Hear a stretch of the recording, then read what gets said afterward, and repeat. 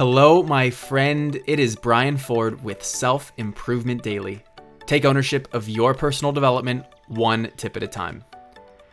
I had an awesome conversation with my buddy Jay Stark last week, and he shared a really powerful analogy that I wanted to extend to you. It was a comment on our ability to learn new things, acquire new skills, and control our attention. And here's the story he told me. A boy who just received his learner's permit is starting to learn how to drive a car.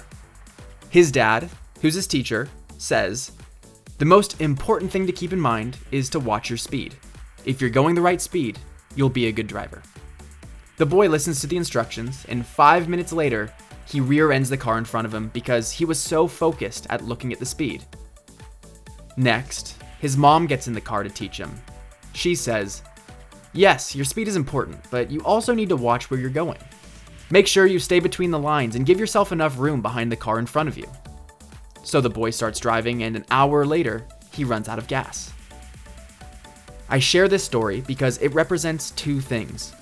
First, that there are often a lot of things we need to keep in mind when starting something new, and you can't expect to be perfect at it. Which leads me to the second point. Eventually, all of these little details become second nature. You become more capable and competent overall, and these different elements of the activity require less attention because you have a much better sense about them. Don't let a few mistakes make you want to give up.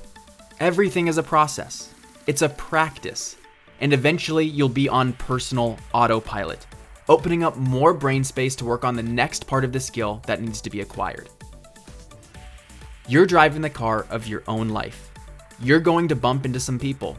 You're going to run out of gas. But you're also getting better at managing those things every single day. Embrace being a learner, and you'll figure it out in no time. Thank you for listening, and I'll see you next time on Self Improvement Daily.